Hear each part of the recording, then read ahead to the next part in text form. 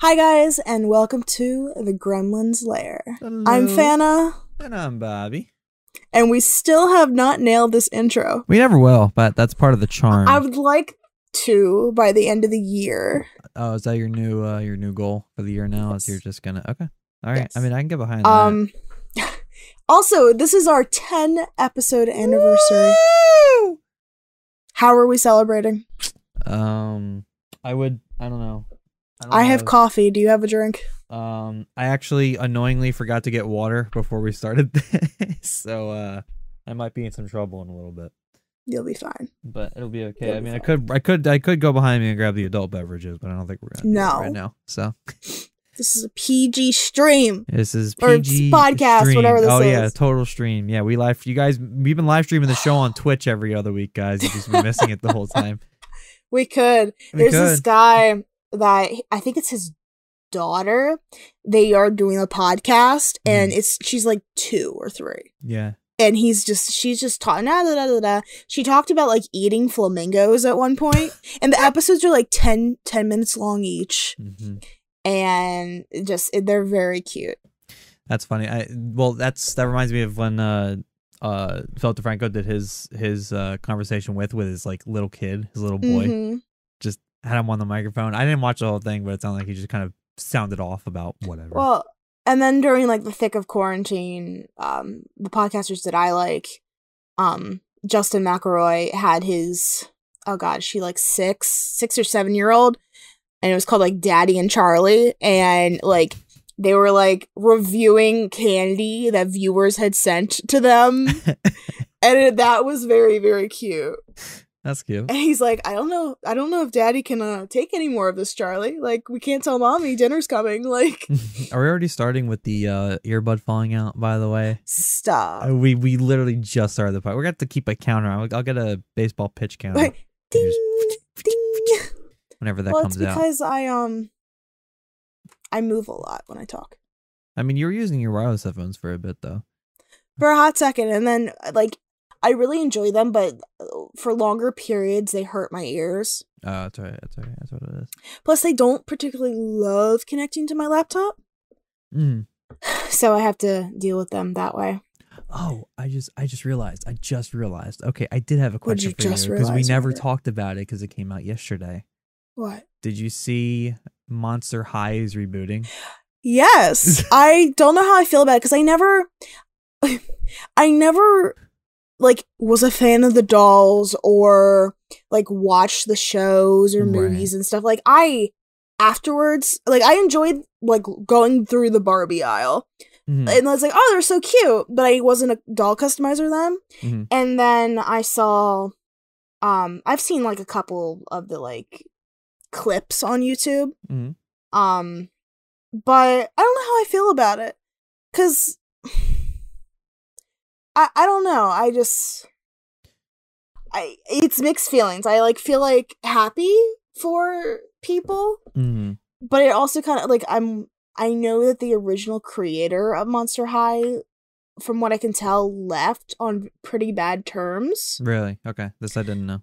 Ish. Like when they did the reboot dolls, I think he left on not so fantastic terms. Mm. So I don't know if he's involved with this reboot or not. Mhm. And again, I enjoy doll customizing, but I wouldn't say I'm a Monster High fan, if that makes sense. No, but you've mentioned them a ton over the years, Yeah. like in the dolls that you use most of the time. Mhm. And there was, I think I saw a comment, and I could be told that I'm wrong about this. I thought somebody asked about doing reruns of some of the dolls and them teasing that might be the case. So Right. that Right. probably would be more of interest to you than anything else. Right. And it's also to say, like, how long am I going to stay in the doll repaint hobby Sure. of like enjoying? Because I don't buy new dolls just to Mm. use for customs. I feel like, all right, I don't nowadays. I buy used rejects, like naked dolls, because it's just not practical or affordable to do that. But in that whole, like, how long will I stay with this hobby, that transitions a little bit into, like, Something that I've been like obsessing over for the past 2 days. Bobby doesn't know anything about it yet. Because I don't get told things. Yes, of course. So, for those of you who have followed Fantasy Finder for a while, you know that my channel used to be like 75% digital art, 25% traditional art. And I haven't done digital art for a very long time consistently. In high school, that was like my obsession. And I have an old, God, I'm going to pronounce it, Wacom, like Bamboo Fun tablet that I hook up to my computer, and you just draw on and stuff. And I haven't used it in a long time. And I have been, the past couple of days, seriously considering getting a graphics tablet that you draw on the screen. It's like an extra monitor. Yeah. Okay, so there's a lot of pros and cons. Okay. The one I'm looking at is called the XP Pen Innovator 16. It is a 15.6 inch screen. It plugs into my laptop or PC and is like an extra monitor.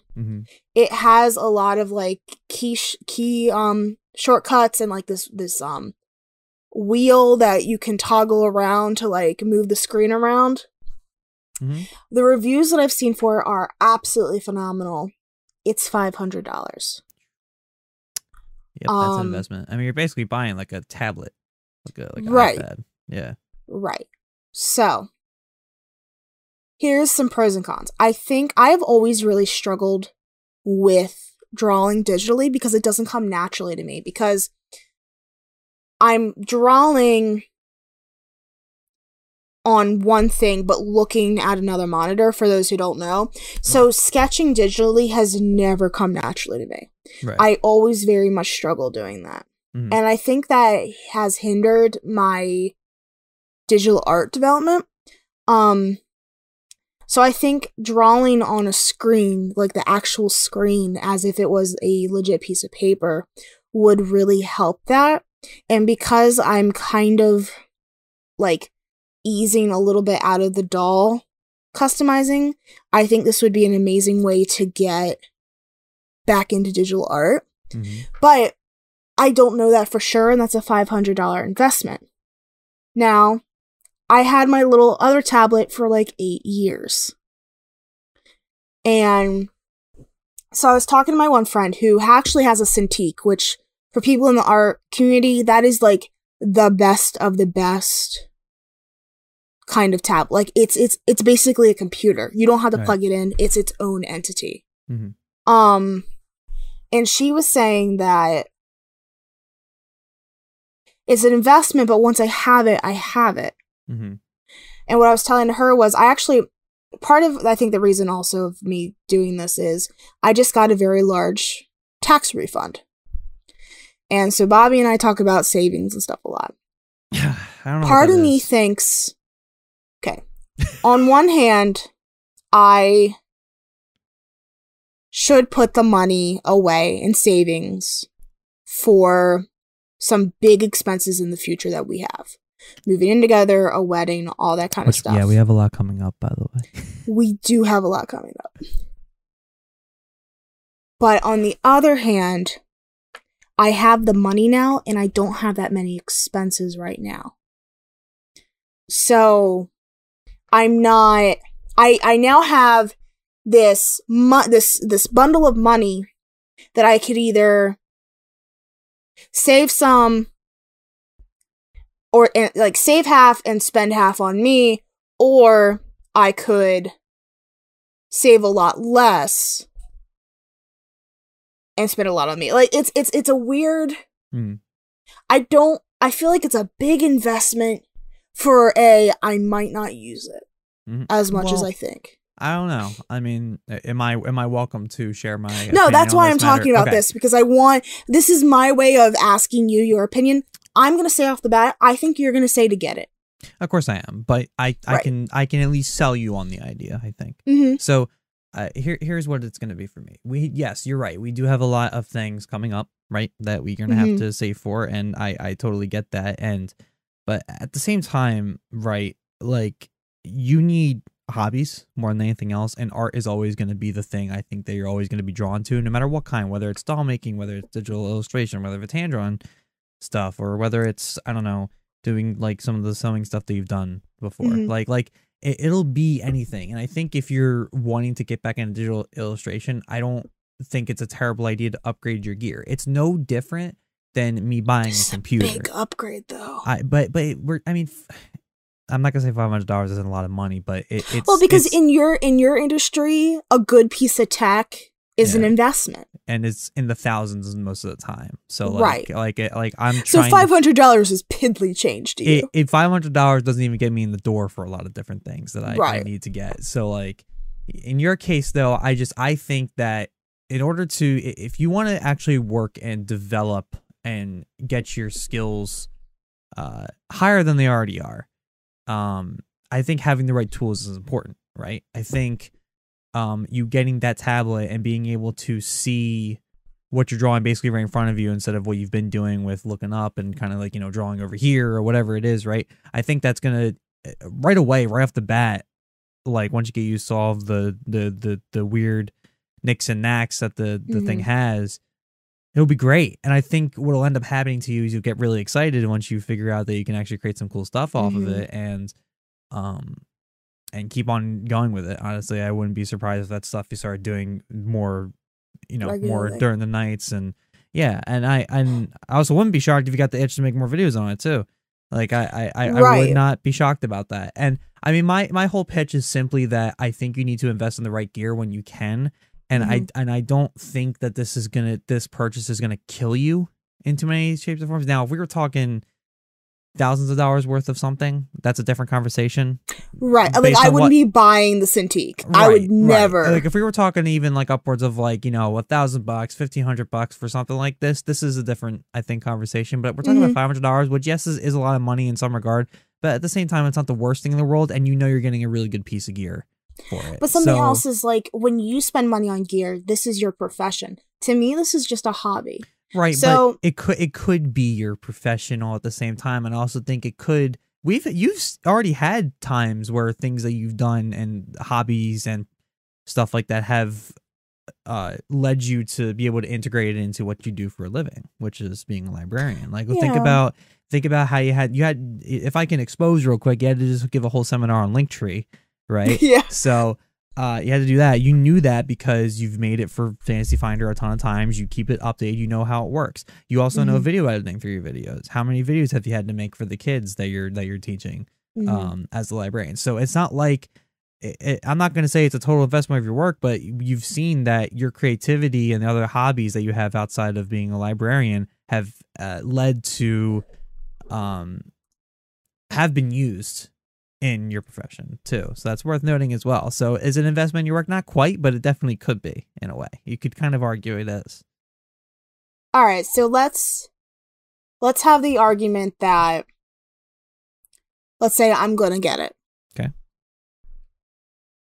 Do I buy it now? Here's my two camps. Okay, buy it now, like in this week, or buy it at the end of May, June. Now here's my two camps. If I buy it now, I actually have a very big gift/commission that I think that is coming up that needs to be done. I'm giving myself the deadline of April. I think this would immensely help with that. Sure. If I can get past the learning curve. Sure. I think it would really help with this project. And I have the tax refund money now. Yes.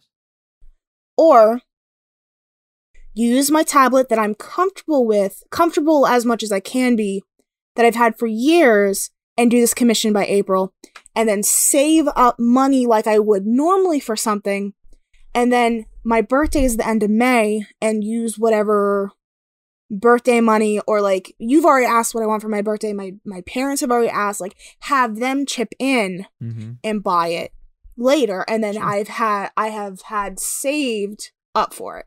Sure.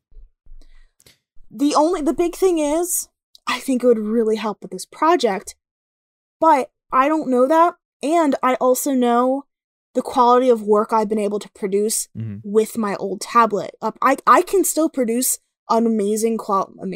I can still produce a very good piece with my tablet. I just think this other thing would make it a lot easier.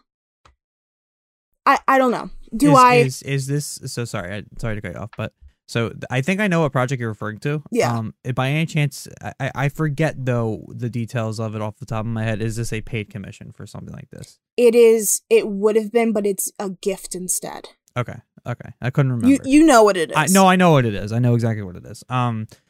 So I mean, because my question was going to be like, okay, if you were getting paid a decent amount for this commission, you could argue that it pays for that tablet, or it pays. Yeah. You know what I mean? Like, so that was giving an argument, and I mean, I again, and I know this is shocking to you. I don't see why you wouldn't get it earlier, because I really do think it's going to come pretty naturally to you. You already know how to use a tablet. Like, you've used it for years. You know what you're doing.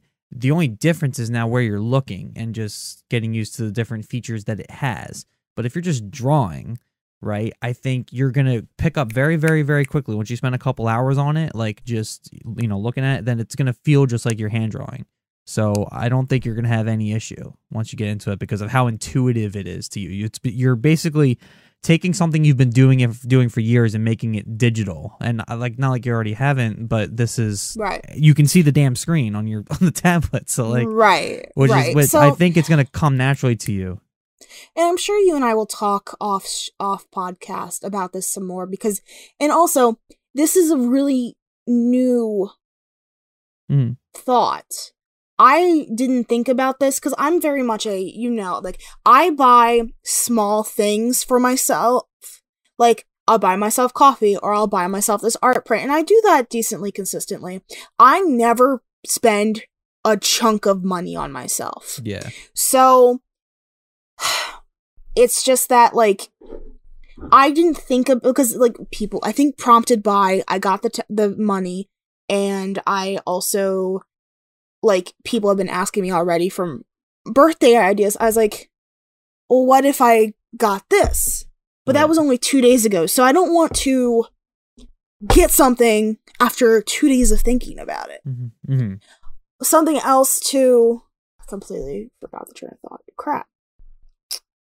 Oh, some little petty thing. They were having a 25% off sale that I missed by 10 days. So, that's another thing. It was like a Valentine's Day sale. Do I want to wait here until the end of May for another sale?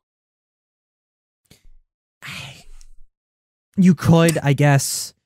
I think either way, it sounds like, though, you're at least thinking that you're probably going to get it. It's just a matter of when. Yeah. So, I mean, you certainly would be fine with the tablet you have drawing this commission. It definitely would be easier if you had the new one. So it's just a matter of how important is that to you to have it for this specific commission, because I don't think you're going to be, unless you're starting to get back into stuff, that's going to be the only thing you're doing for a minute. So if you're buying it just for this thing, okay, maybe not quite worth it. But if you wait till after that's done and you're like, okay, I want to keep doing this, now I'll buy the tablet, then that would be okay. Right. Can you guarantee there's going to be a sale on May, June, though? Yeah. I think we're at the point right now where I'm like, I just finished a doll and posted a video, which everyone should check out, by the way. Absolutely. YouTube.com/fantasyfinder. We're on the road to 2K, baby. Let's get there. She needs to get there before the end before the beginning of June. Let's go. Let's go. To 2K. Subscribe. It's in the description. It's always been in the description for you people who've been listening and not okay, hitting stop. I had a train of thought. I'm desperately trying to cling to it. Okay. Shoot. Oh, like, I just finished a doll. I'm at the point where I'm like, do I start this next doll or do I start this commission? Like, I'm trying to plan my creative schedule. Because I've always said that I want it to happen by mid-March or mid-April at the very latest. But my work schedule might be changing soon. Like, I'm like, I need to get it done so that it's done. So that's also like, so do I need to get tools for it or not? Anyway, we've spent a lot of time on this, but that's let me know in the comments Tell her down to below. buy the tablet because she hesitates on parts like this all the time. Yeah, and maybe we'll put the tablet in the description. Sure. Not affiliated. To not sponsored, not affiliated. Yeah. Not not forced at gunpoint. None of that. Yeah. So you too could I have a Wacom tablet as well. I just don't use it. Well, that's another thing. If I got this nice one, I could give the one that I've had to my little brother, that he might enjoy using it. Here, hold on. Let me actually sitting next to me. This is the one I have right now. Now I've been told, I've used it. It's nice. I'm not a digital artist by any means. Oh, it's actually kind of dirty, but it's this guy, this little guy. Yeah, he's a baby. So yeah, I actually don't know why it's so dirty. I haven't used it. I'll clean that later. But I mean, I've been told though, I've seen so many people. I've tried using it because there are a lot of people who swear by it in terms of editing. But it's really weird, especially when you've been editing with a mouse for so long. You still use the keyboard. You basically just replace the mouse with the tablet, and people swear by it. I don't get it. I have yet to figure out exactly what makes it so good, but at the moment I'm happy. But I have it in case I want to mess with it, and I've messed around in Illustrator and stuff like that with it. But yeah, like I'm not gonna invest the thing you're talking about. So anyway. So now what we're actually going to talk about. Yeah. Today. This actually is a really good segue if we're being. I was just thinking how am I going to segue this? I don't think it's that terrible. Well, I mean, because we're talking about things that help your creative process. And that tablet certainly does so for a myriad of reasons, not just because it's a fancy schmancy shiny new piece of metal. So I do think it's a pretty natural segue we got going on here. So our topic is like creative processes for various types of projects. And we are kind of going to do a concept to finished product type thing. Yeah, and also applaud us. This is like the first time in a while we've done a creative podcast episode. Creative episode? Yeah. Yeah, so I mean, you with your projects are a little bit more. Well, okay. So do you want to talk about video editing? Do you want to talk about how we do podcasting? How do you want to do it all? I mean, honestly, I mean, you can. I mean, you can talk about how you've done your dials. Honestly, like I think your specifically that concept to finished product is a really interesting thing, especially with all the because you're starting from complete scratch, so you have some interesting ways, and then mine is more digital based. What I'll probably talk about is kind of because I had to develop a film from start to finish multiple times, so I'll probably talk about that a little bit. And then we could definitely talk about how this podcast kind of comes to be. I mean, that one might not be as in depth as some people would be hoping, but we could talk about that too. I've done numerous podcasts enough to be able to talk about that kind of thing. So, yeah, I mean, you definitely should talk about that if you're willing. Sorry, I was just doing a work thing for 0.2 seconds. No, it's okay. Everything good? Yeah, I had to accept like a thing. You're never off. Well, I just talked a lot about my tablet to be. So if you want to go first, though. Okay. I mean, it's your show. But, it's not my show. It's Grumble's show. Yeah, it's Grumble's show. That's the right answer. I wonder if Grumble's creative process is of just sitting there. Well, since Grumble is our inner creativity gremlin, they're just bouncing off the walls, man. Yeah. So whatever we say our creative process is how our Grumble functions. Yeah, Grumble is, if Grumble was a true combination between the two of us, it would be a really interesting mix of I can do so many different things, but I'm anxious about doing all of it. That's literally what it would be. That's literally what it would be. Okay. So I'm gonna focus on, I guess, a doll's creative process. Yeah. As I was gonna say, you see how we plan this? Yeah. I mean, I think you have very, in your art, at least for doll making, you have very clear stages of concept to finish, which is why I thought that was gonna be interesting to share. So, okay. I start with a concept and I either doodle that out. And this is like a random idea a lot of the time? It depends. Sometimes if I'm asked to do a collab or if I just have an idea, I'll doodle it. And then a lot of times I'll scrap together a Pinterest board of inspiration photos. I have a lot of secret boards, and I've taken to showing them in my videos, which I think is, no one's commented on them, but I think it's kind of fun and interesting to see. I like it. And then once I've gotten the Pinterest board together, I've either sketched out the design again, or I make a bullet list of things I want to include. So I'll do it for my most recent doll, Mal. I had a doodle that I did, and then I made her Pinterest board, and then I have fangs, gold dripping off teeth, ? And then I have like a sub point saying maybe gold tears, like definitely darker, more smudged makeup, like more ruffles than rags, which was her companion doll, corset ? I'll have that. And then I did a sketch. And then sometimes I don't even sketch the doll. I just have that kind of bullet list in written down or in my head. And then I either go shopping for materials or I see what I have already. I've gotten better about shopping for materials, meaning I will change my design based off of what materials I already had. I actually did that 100% for my summer plant witch. I had a completely different color palette in mind, but I told myself that I was not going to buy materials for this doll. So I completely changed this color palette around based on what I already had. Right. So I'll do that. And a lot of times, like, even if I am going to spend the money on fabrics, it depends on how much I care about the integrity of the doll design. Right.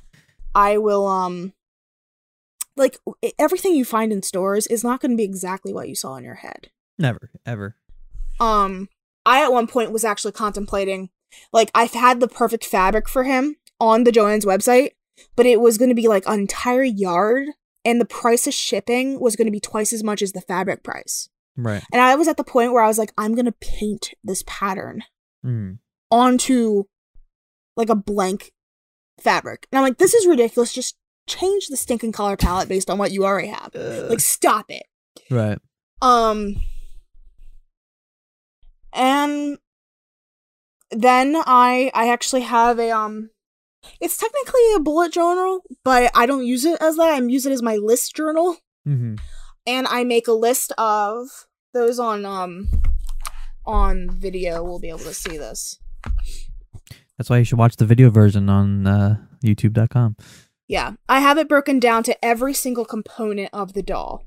So I have, like, remove the hair, reroot, tail, and in tail subsections, it's like modify, paint, add the tuft, accessorize. And I have all of that broken down, and I do that beforehand so I don't forget any details that I might want to include later on. So, like, oh, I had the brilliant idea that I wanted to add gold tears. I write that down in my bullet list because what if I forget that detail, and then later on when the doll's done, I'm like, oh, crap. And then once I have one for the doll, and then I actually have for the video too. I have final photos, transfer the footage, organize, write the voiceover, record the voiceover. And, like, that might Bug Bobby about finally giving you the photos that he's been holding hostage for like a year. That too. Yeah. And it might seem over to-do list. I will have so many little subsections. So I don't have, like It's like, make the video is one check mark, but that video check mark, it's like when you do a math problem, it's like, oh, there's only 4 problems, and then like each problem has A through F. So I have like that, but to me, I enjoy that. I'm also one of those that like, if I did something today, like, okay, yesterday, I had to run errands. Instead of saying run errands and check that off, I had the bank, get gas, postage, all of that, because I feel more accomplished. And I also, if I do something extra, it goes on the list after I did it so I can cross it off. You have, like I said, you literally have, I am the complete opposite of you. I wish I had that many to-do lists for a lot of things that I do. Well, and that's why I got this bullet journal, because I had paper to-do lists everywhere. So this keeps them a little bit more centralized. I mean, as I say that, I'm looking at the various places to-do lists are on my desk. Yeah. So, yeah, it's protected.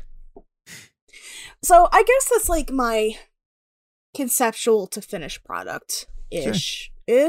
Yeah, I mean, you seem to have, you have a system, a very organized system that you've probably had to develop over the years of you doing this. I guess, I mean, my immediate question is, has that system failed you at any point in time? Like, has there anything that's kind of hindered you from a certain aspect of a specific project ever? I think too much. Like, I want to do too much and trying to figure out how to scale that back. Yeah. Because I don't know. I feel like, or I overwhelm myself because I'm like, oh my God, there's so much left to do on this. It's one of those, like, I want to be realistic to myself. I don't want to look at, like, my list for a doll and it has 3 things. And it's like, oh, that's easy. But I don't want to,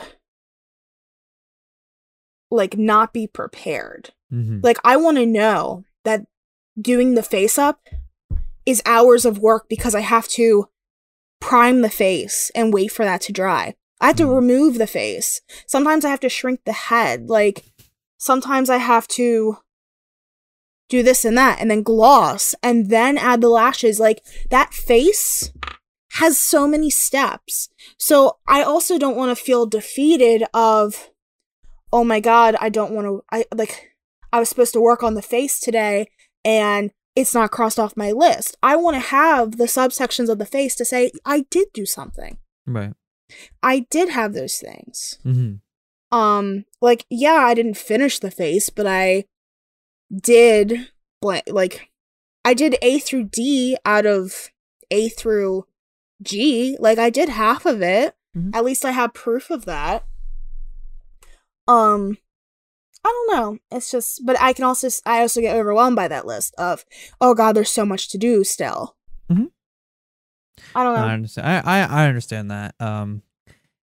Especially because in here, I'm going to expose you again when you call me like after work or whatever, and you're like, I still got this to do. I gotta amend this thing, color that thing, paint this thing, draw this out, call this person, that person. Like it's very easy to see when you talk to me how overwhelming your own lists can get. Even though it's better for you to have that organized direction for all the things that you're doing instead of just kind of winging a lot of different things at the same time. So you know exactly what you want, how you want to do it, what you need to get, and deadlines, whatever it may be. Like, having all that, I think, written down definitely has got to be helpful to you and probably many others as well. It helps me not to forget. Like right now I have little sticky notes on the top that are like project based. Right. And they all have their own little thing. Right. Somewhere else in the big book. But it helps me remember, like, as soon as I sat down, I wrote down some things that came up today because my day was very busy planning wise. I wrote down sticky notes for every single one of them. I turned off my birth control alarm so that it would not go off during this podcast, and immediately wrote myself a sticky note that said birth control ! About time that didn't make its way into the podcast after like half of our episodes have that in there. Right. So I don't know. It's just, I find comfort in that. but I guess at the end of the day, if we're going to do bare bones, like 3-step project, yeah, I'm massively into finding reference pictures. Yeah. And inspo boards. So I guess it's inspo boards, to-do list, do it. Like, that's my... Right. If I had to break it down to 3 things, conceptualize, to-do list, do it. Which should be on a t-shirt. That's going to be the first drop that of merch TGL has, I think. Oh, wow, I just worked the whole idea. So that'll be our first, like, limited time drop, and then we'll have to create, like, more evergreen essential, like, where it's just ones with Grumble, like we've planned about before. So let me write it down on my other size sticky note for bigger things. I'll try my hand. I literally have 3 sizes of sticky notes right here. I have the baby ones, specifically for big projects. I have the big ones, and then I have the day to-do list. You know, meanwhile, you can literally make to-do lists, all those, and organize them with colors and everything else on this. Well, see, that's different. That's for, like, my tattoo ideas. That's for, like, tattoo concepts. That's for who's purchased my dolls. Those are for permanent lists. Yeah, right. Those are for lists that are going to be there for a couple of years. Screw all the apps that that developers have made to make stuff like that a little bit easier for you. Honest to God, a couple months ago, I went through and downloaded a whole bunch of, like, to-do list type apps, and I hated all of them. Shout out Todoist and Asana and Evernote. See, I hated them all. I use Asana. All right, what did I say? Conceptualize, to-do list, do it. Yeah. Something like that. We'll work on the slogan. What is it that Coulson says in all the Avengers movies before they, like, announce that what they're called, like the Shields, like the Strategic Homeland Initiative kind of thing, and he's like, that's a mouthful. We're working on it. I don't remember. I think he just keeps saying, yeah, we're working on it. So how do you go about making a movie? Okay, so this is which is a much bigger project than a doll. I mean, the problem is it's really hard to make a movie by yourself. It's got to be collaborative almost always. I decided to also have another director and producer with me so we'll use Kingdom of One, which was my senior thesis / capstone film when I graduated college, that I did alongside my very good friend and roommate, fellow producer, Will Johnston. So, we kind of just we didn't even start off with an idea. We just knew we wanted to make a movie together, while we had the opportunity to, even though we were both had our heads deep in other projects, for other people's, like, senior capstones and thesis films. So we decided we wanted to make something. So we literally, I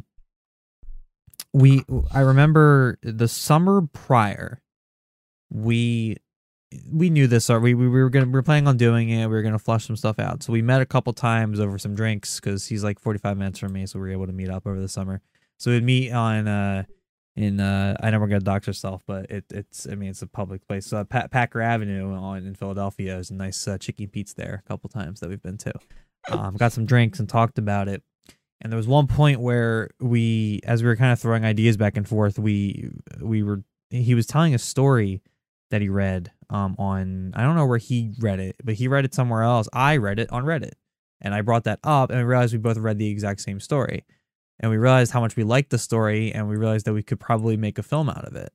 So, and the person who made the post on Reddit or told the story also mentioned in, like, comments that we're allowed to use it as, like, a royalty-free open source story, and we don't have to get their permission to make anything. But anyway, so we decided we're going to go with that story. So now it came time to the writing process of things, or at least the planning stages. So what we tried to do is we tried to plan, like, what the story was going to be in terms of, like, each stage, from everything from, okay, here's the introduction, to what's their problem, to how do they fix the problem, and then what happens after that, and then finish it off, right? So we literally, like, first week we went back to school, we actually we had a big blank wall right inside of our door in our dorm apartment, and Vanna might remember this. absolutely. We had index cards just all over the wall of different stages and ideas of things that we could do. So we would at a couple of nights, we went through for hours, picking through and picking aspects we like to ultimately pick our greater story. So once we started nailing that down and kind of figuring out, okay, cool. Now we know how the characters are going to be written and everything like that. Let's actually write the damn thing. So we get to script writing, right?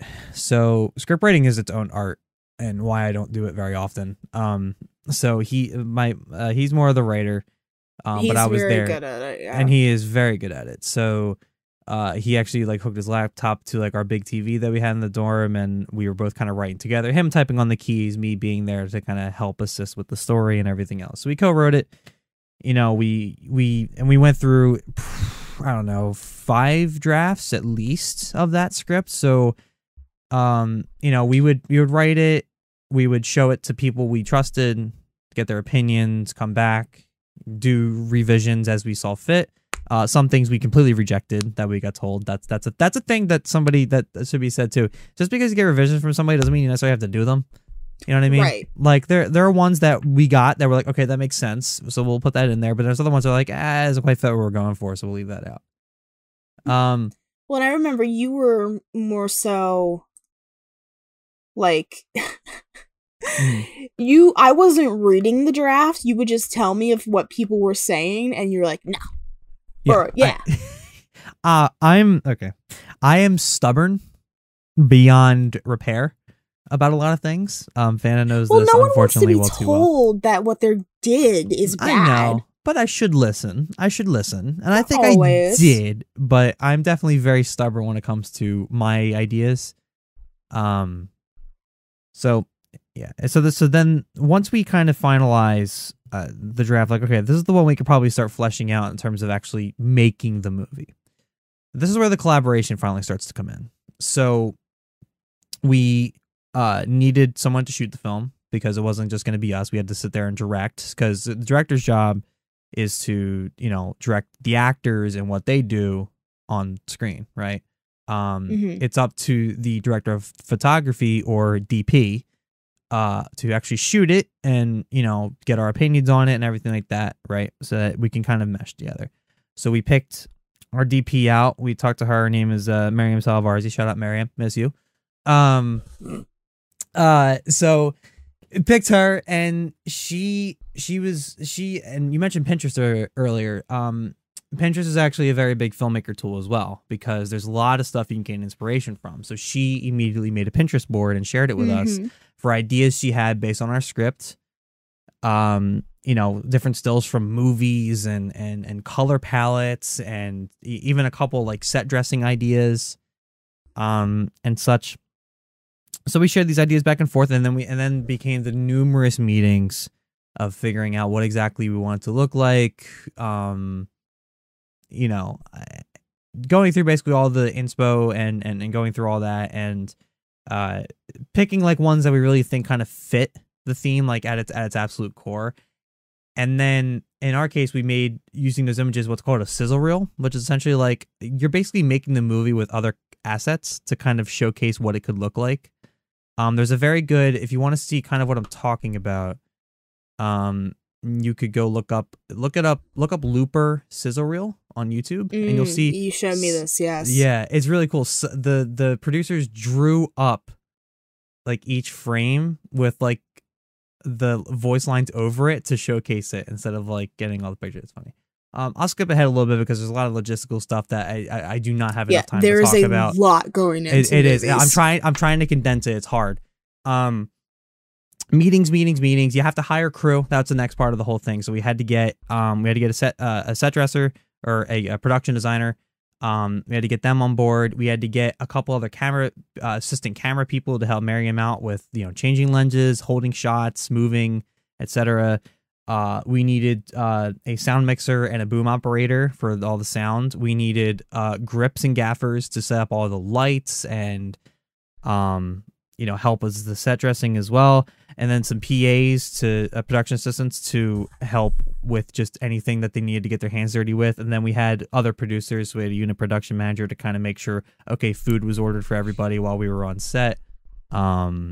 Putting out fires when needed. We needed an assistant director to keep us on time, which John, I'm so sorry. We never were on time. So wait, talk about how you pick the cast, because I found that part very interesting. Yeah, so because I was kind of part of that. I don't know if I was meant to have an opinion, but I had an opinion. You did have an opinion. Yeah, no. So we had to cast actors. We could have used our friends, but they're not great actors. But there's resources. Oh, you used us for everything else. Oh, I did, and you are wonderful. Yeah, okay. I know I'm but when you want to make a movie good, you need the acting, right? People pick up at acting like it's nothing nowadays. The audience is never stupid. Casting, and especially in bigger film hubs, again, is its own business in of itself, right? You get casting directors. Go ahead. I didn't get that poster this weekend. I know. I realized that when you left. You will get it. Anyway, continue. Bobby's been getting this poster for me for a year now. Yeah, we had setbacks on a lot of the rewards for the people who helped fund our film, which did get funded. So that was a good thing too. We had to raise money, so we did it through Seed and Spark, if you're familiar with that, or if you're familiar with something like Indiegogo or GoFundMe, same exact thing, just for filmmaking, more or less. All right, go back to casting. Yeah, I am. I just wanted to mention that too. So casting was interesting. So we had resources available to us that we could go get actors, and we also could have went a route of being able to get our actors for free and stuff like that, but we wanted to pay our actors. We were able to do that, so we did that. So we posted on a site called Backstage, an opening, and say we mentioned it's a student film and this and the other thing, and we mentioned audition dates and stuff like that. And we also hired a woman, another classmate of mine, Alexis Harris, to help us out with getting all the casting stuff together. So she helped us run the Backstage page and respond to anybody who is interested, and then make sure we have all the appointments set up for when they're planning on coming in, and run through lines with them, etc. Right? So we chose a day, right? And then we got probably a dozen. We had 3 characters throughout the entire movie, 3 main characters, and we had probably a dozen people apply. So we had audition day. We had a few people come in. We had a camera set up to record the auditions. We read some lines. They read it back. We rehearsed the scene basically. So we did it with as many people who came in, and then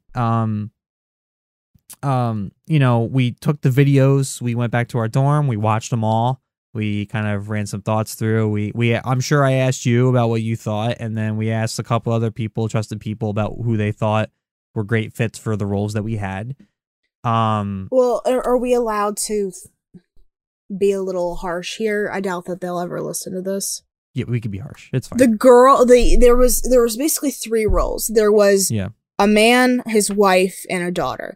Yeah. The girl, there was really only one girl that was any good, but thankfully she was perfect. Like, you couldn't have gotten it better. She was perfect. Oh, she was also your only real choice. And she was honestly a blast to work with too. Mm-hmm. That was the other thing about this whole thing. We'll get that in a second. Child actors are a whole ball game. Well, man. And then you and the co-director. Did we say his name? Yeah, Will. Yeah. Will. Okay, I couldn't remember if we had said his name. You guys were between 2 people, and the guy that you ended up going with was the one who I thought was far superior. But it was really only me who was vouching for the second guy. Yeah, I was so happy that you guys chose this other guy. So let me explain the situation, because it got really interesting for us, and to the point where I felt the need to go talk to a professor about this. So I'm gonna be careful how exactly I explain this, but I gotta explain this. So the girl who was far and away the best, we found out, the child actress. So the child actress, far and away the best. We wanted her. And she is of Hispanic descent, right? So she's a Hispanic girl, everything like that. There was one point where the husband and wife might have been two white people. Mm-hmm. And that posed a little bit of a weird story issue where unless you establish that well, I brought up why can't she be adopted, because I am my household, my family, there's an adopted child. Right. I was like, why can't she be adopted? That's representation too. Yes. And you guys brought up, if it was a short story, there wasn't enough time to establish that she was adopted, or it didn't fit narratively. Yes. And since you didn't have time to establish that, it would have stuck out. Yes. And that's the thing. So, and that's where it became weird, because then it became like, okay, if it's going to be that weird and we have time to explain it, then we can't, if we like the two white husband and wife, then we might need to not cast the Hispanic girl, which felt weird, right? Because she was so good too. Right. But then it gets into something I didn't want to do. I don't want to make decisions based off race and race alone. That's never, ever what I want to be doing. So I went and talked to a professor who she's very a big advocate for a lot of diversity in arts and stuff like that. We talked to her, and what she did tell me was that, what she did tell me was that you got to make the story make sense. Like, first and foremost, it's just that if you have a situation where you have somebody in a marginalized group who is far and away the best, or is in the same caliber as somebody who's, say, like a white man, that you want to pick the guy in the marginalized group as much as you possibly can, because you need to have that representation. However, if it goes against your story, you can't do it. Mm-hmm. And so she was very blunt with us about it, and very understanding and happy that we had that conversation. I'm not doing this to toot my own horn. I'm just showing you that this was a very unique problem that I never had before, and it was very dicey, and it felt weird to deal with it. So, and I guess I'm just kind of seeing, in case anybody else in that industry listens and hears that experience, it's interesting. It's really weird. But it just so happened that so we had two guys we were thinking for. The wife was also, there was only one that we ever wanted. So she was in, and she was a white woman. And then we had the husband.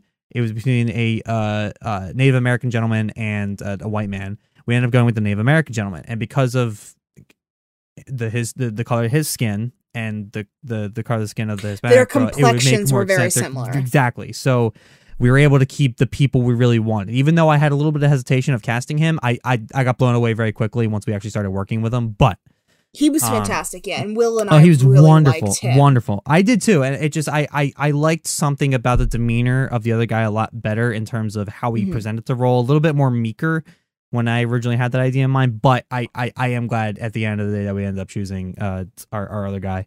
So much better. Everything came out so well. He was open to so many different things, and he was a blast, dude, and he's the nicest guy. So you have the cast, you have the crew, you have the story, you have the money. Should we skip to day of? Because obviously you're just like planning to get everything together. We had to location scout and do that, but that's so logistical and dumb. And we did go through very quickly. We found a house that this guy was going to basically rent to us, and we're going to shoot there. So we get to shooting, right, and it's it's sending out what are called call sheets to everybody, like, hey, you got to be here at this time, letting everybody know who needs to be where and when. Getting that all set up, and then you better lock it in once you get there, because you're there for at least 12 hours, and it's shooting, going through as much as you can in that location. And I didn't see you at all this semester. So so we shot weekends, so we did Saturdays and Sundays, and it took us, was it 2 weekends, maybe an extra day, I think. Something like that. So it took us 2 weekends, and we had 3 locations roughly that we did. One was in a big house that we had. That was where most of it was able to be shot. And everybody was setting up, and lights were set up, and sound was set up, and everything like that. And it's a big collaborative and hectic process.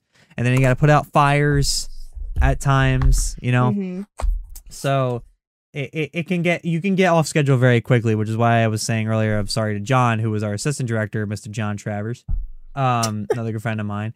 He was our assistant director and tried to keep us on schedule, but he kind of gave up on it at some point because we were getting just hit with so many different other issues that kind of put us back. So be prepared to be off schedule. You're never on schedule on a film shoot ever. So you shoot the movie, you do what you can. As the director, I was just looking at the screen of the camera was hooked up to a monitor, so we were watching that, watching all the performances, watching how the shots looked, giving notes, running it again, trying some different stuff out. We had a couple shots come in on the fly. So we did that, so we shoot it and then we go, yep, that's a wrap. Yay. Everybody clap and everybody go home because it's probably 3 a.m.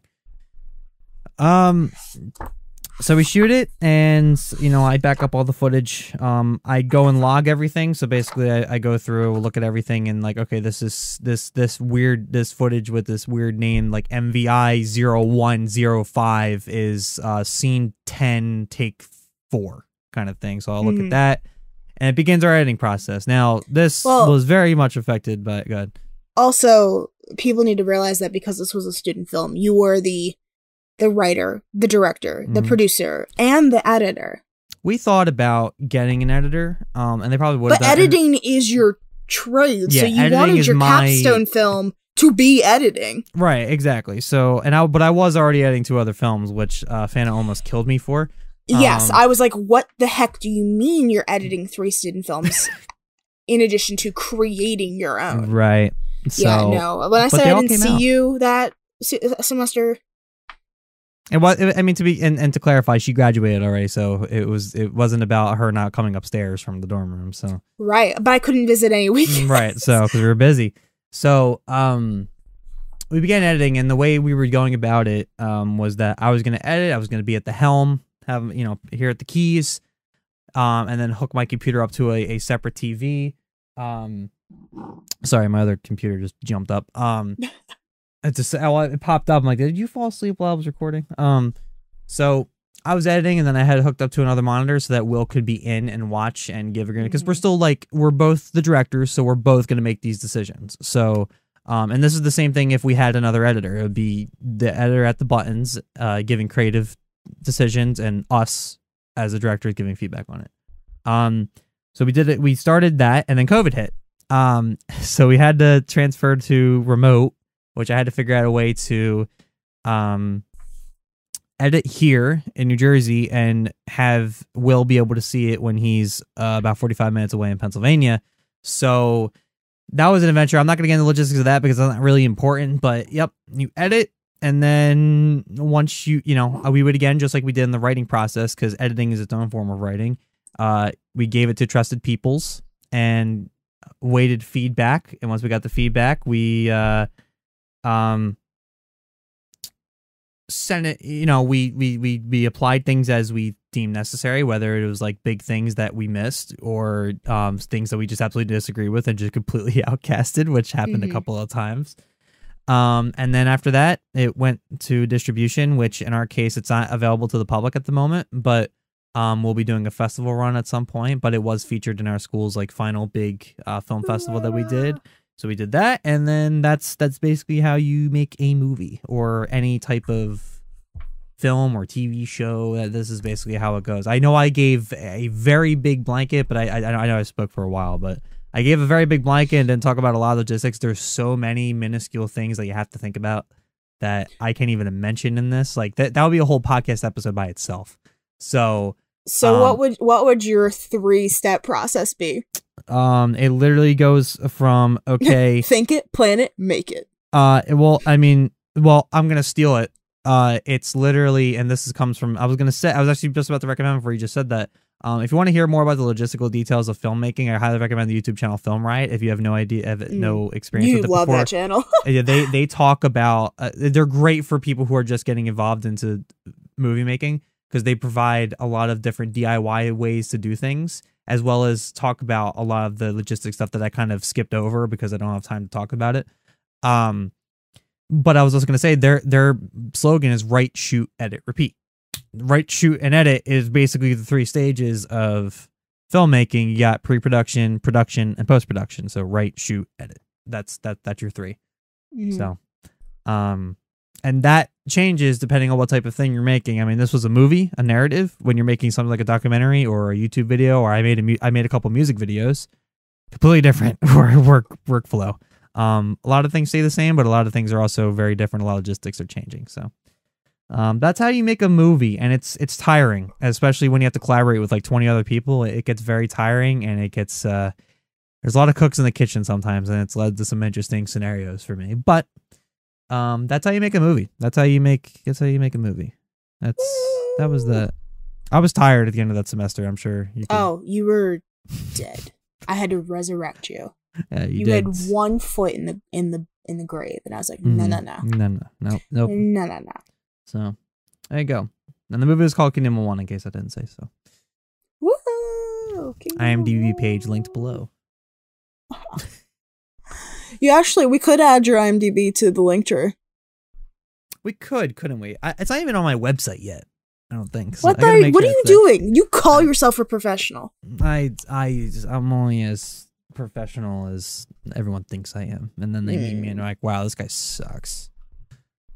So there you go. Conceptualize, to-do list, do it. Write, shoot, edit. Hoorah, rah. Hoorah, rah, rah. That's how we do it. That's how we torture ourselves every day. This is how we do it. Come on. We cry our way to the finish line. At least that's what I do. Filmmaking. Let's talk about my more realistic. I whine about it. I cry about it. And eventually it gets done. There's my more realistic. That's how I get people to respond to me with emails in regards to my projects. And I just start being annoying about it until they finally respond. And I just I full on Karen emails. You've perfected this art too. Pull up the receipts. I'm like, on this day I contacted you and I asked you for this information.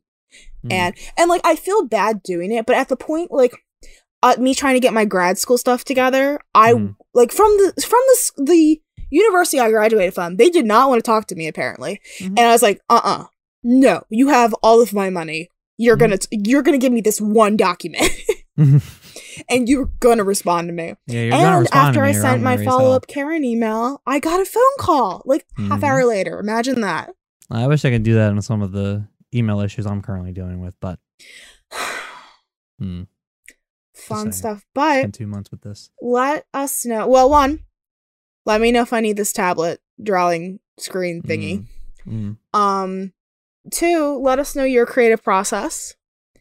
What kind of artist are you? I want to know what other big mediums our audience is involved in. Is it filmmaking? Is it doll making? Is it digital illustration? Is it clay? Is it sculpting? What kind of artist are you? Is it what? A writer.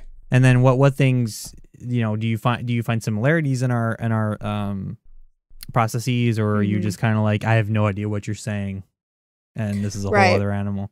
Well, because I just thought about writing. My writing creative process is completely different. Yeah. Oh yeah. But that's all the time we have for today. Now I'm just kind of conceptualizing the whole grumble, your creative. We need a to-do list that has grumble on it. We need stationery. I'm down with this. Actually, okay. I'm down with this. I'm down with this idea. So, thanks you guys for listening. Please to make sure to give us a like, subscribe, rate us 5 stars on your various podcasting platforms, and talk to us. We like it when people... The last time someone commented on one of our videos, they're like, all you're doing is roasting one another. And we're like, yeah, that's the epitome of our relationship. I was like, is this an insult or is this just an observation? Because it's true. We're not easily offended with each other, so that's just kind of how this goes. So, but thank you guys for joining us in the Gremlins lair. I stumbled over that. Okay. Thanks for joining us in the lair. And we'll see you guys later. And thank you for 10 wonderful episodes. Woo! On 10 more, 100 more. I don't know about 100 more. I know about 100 more. All right. Bye, guys.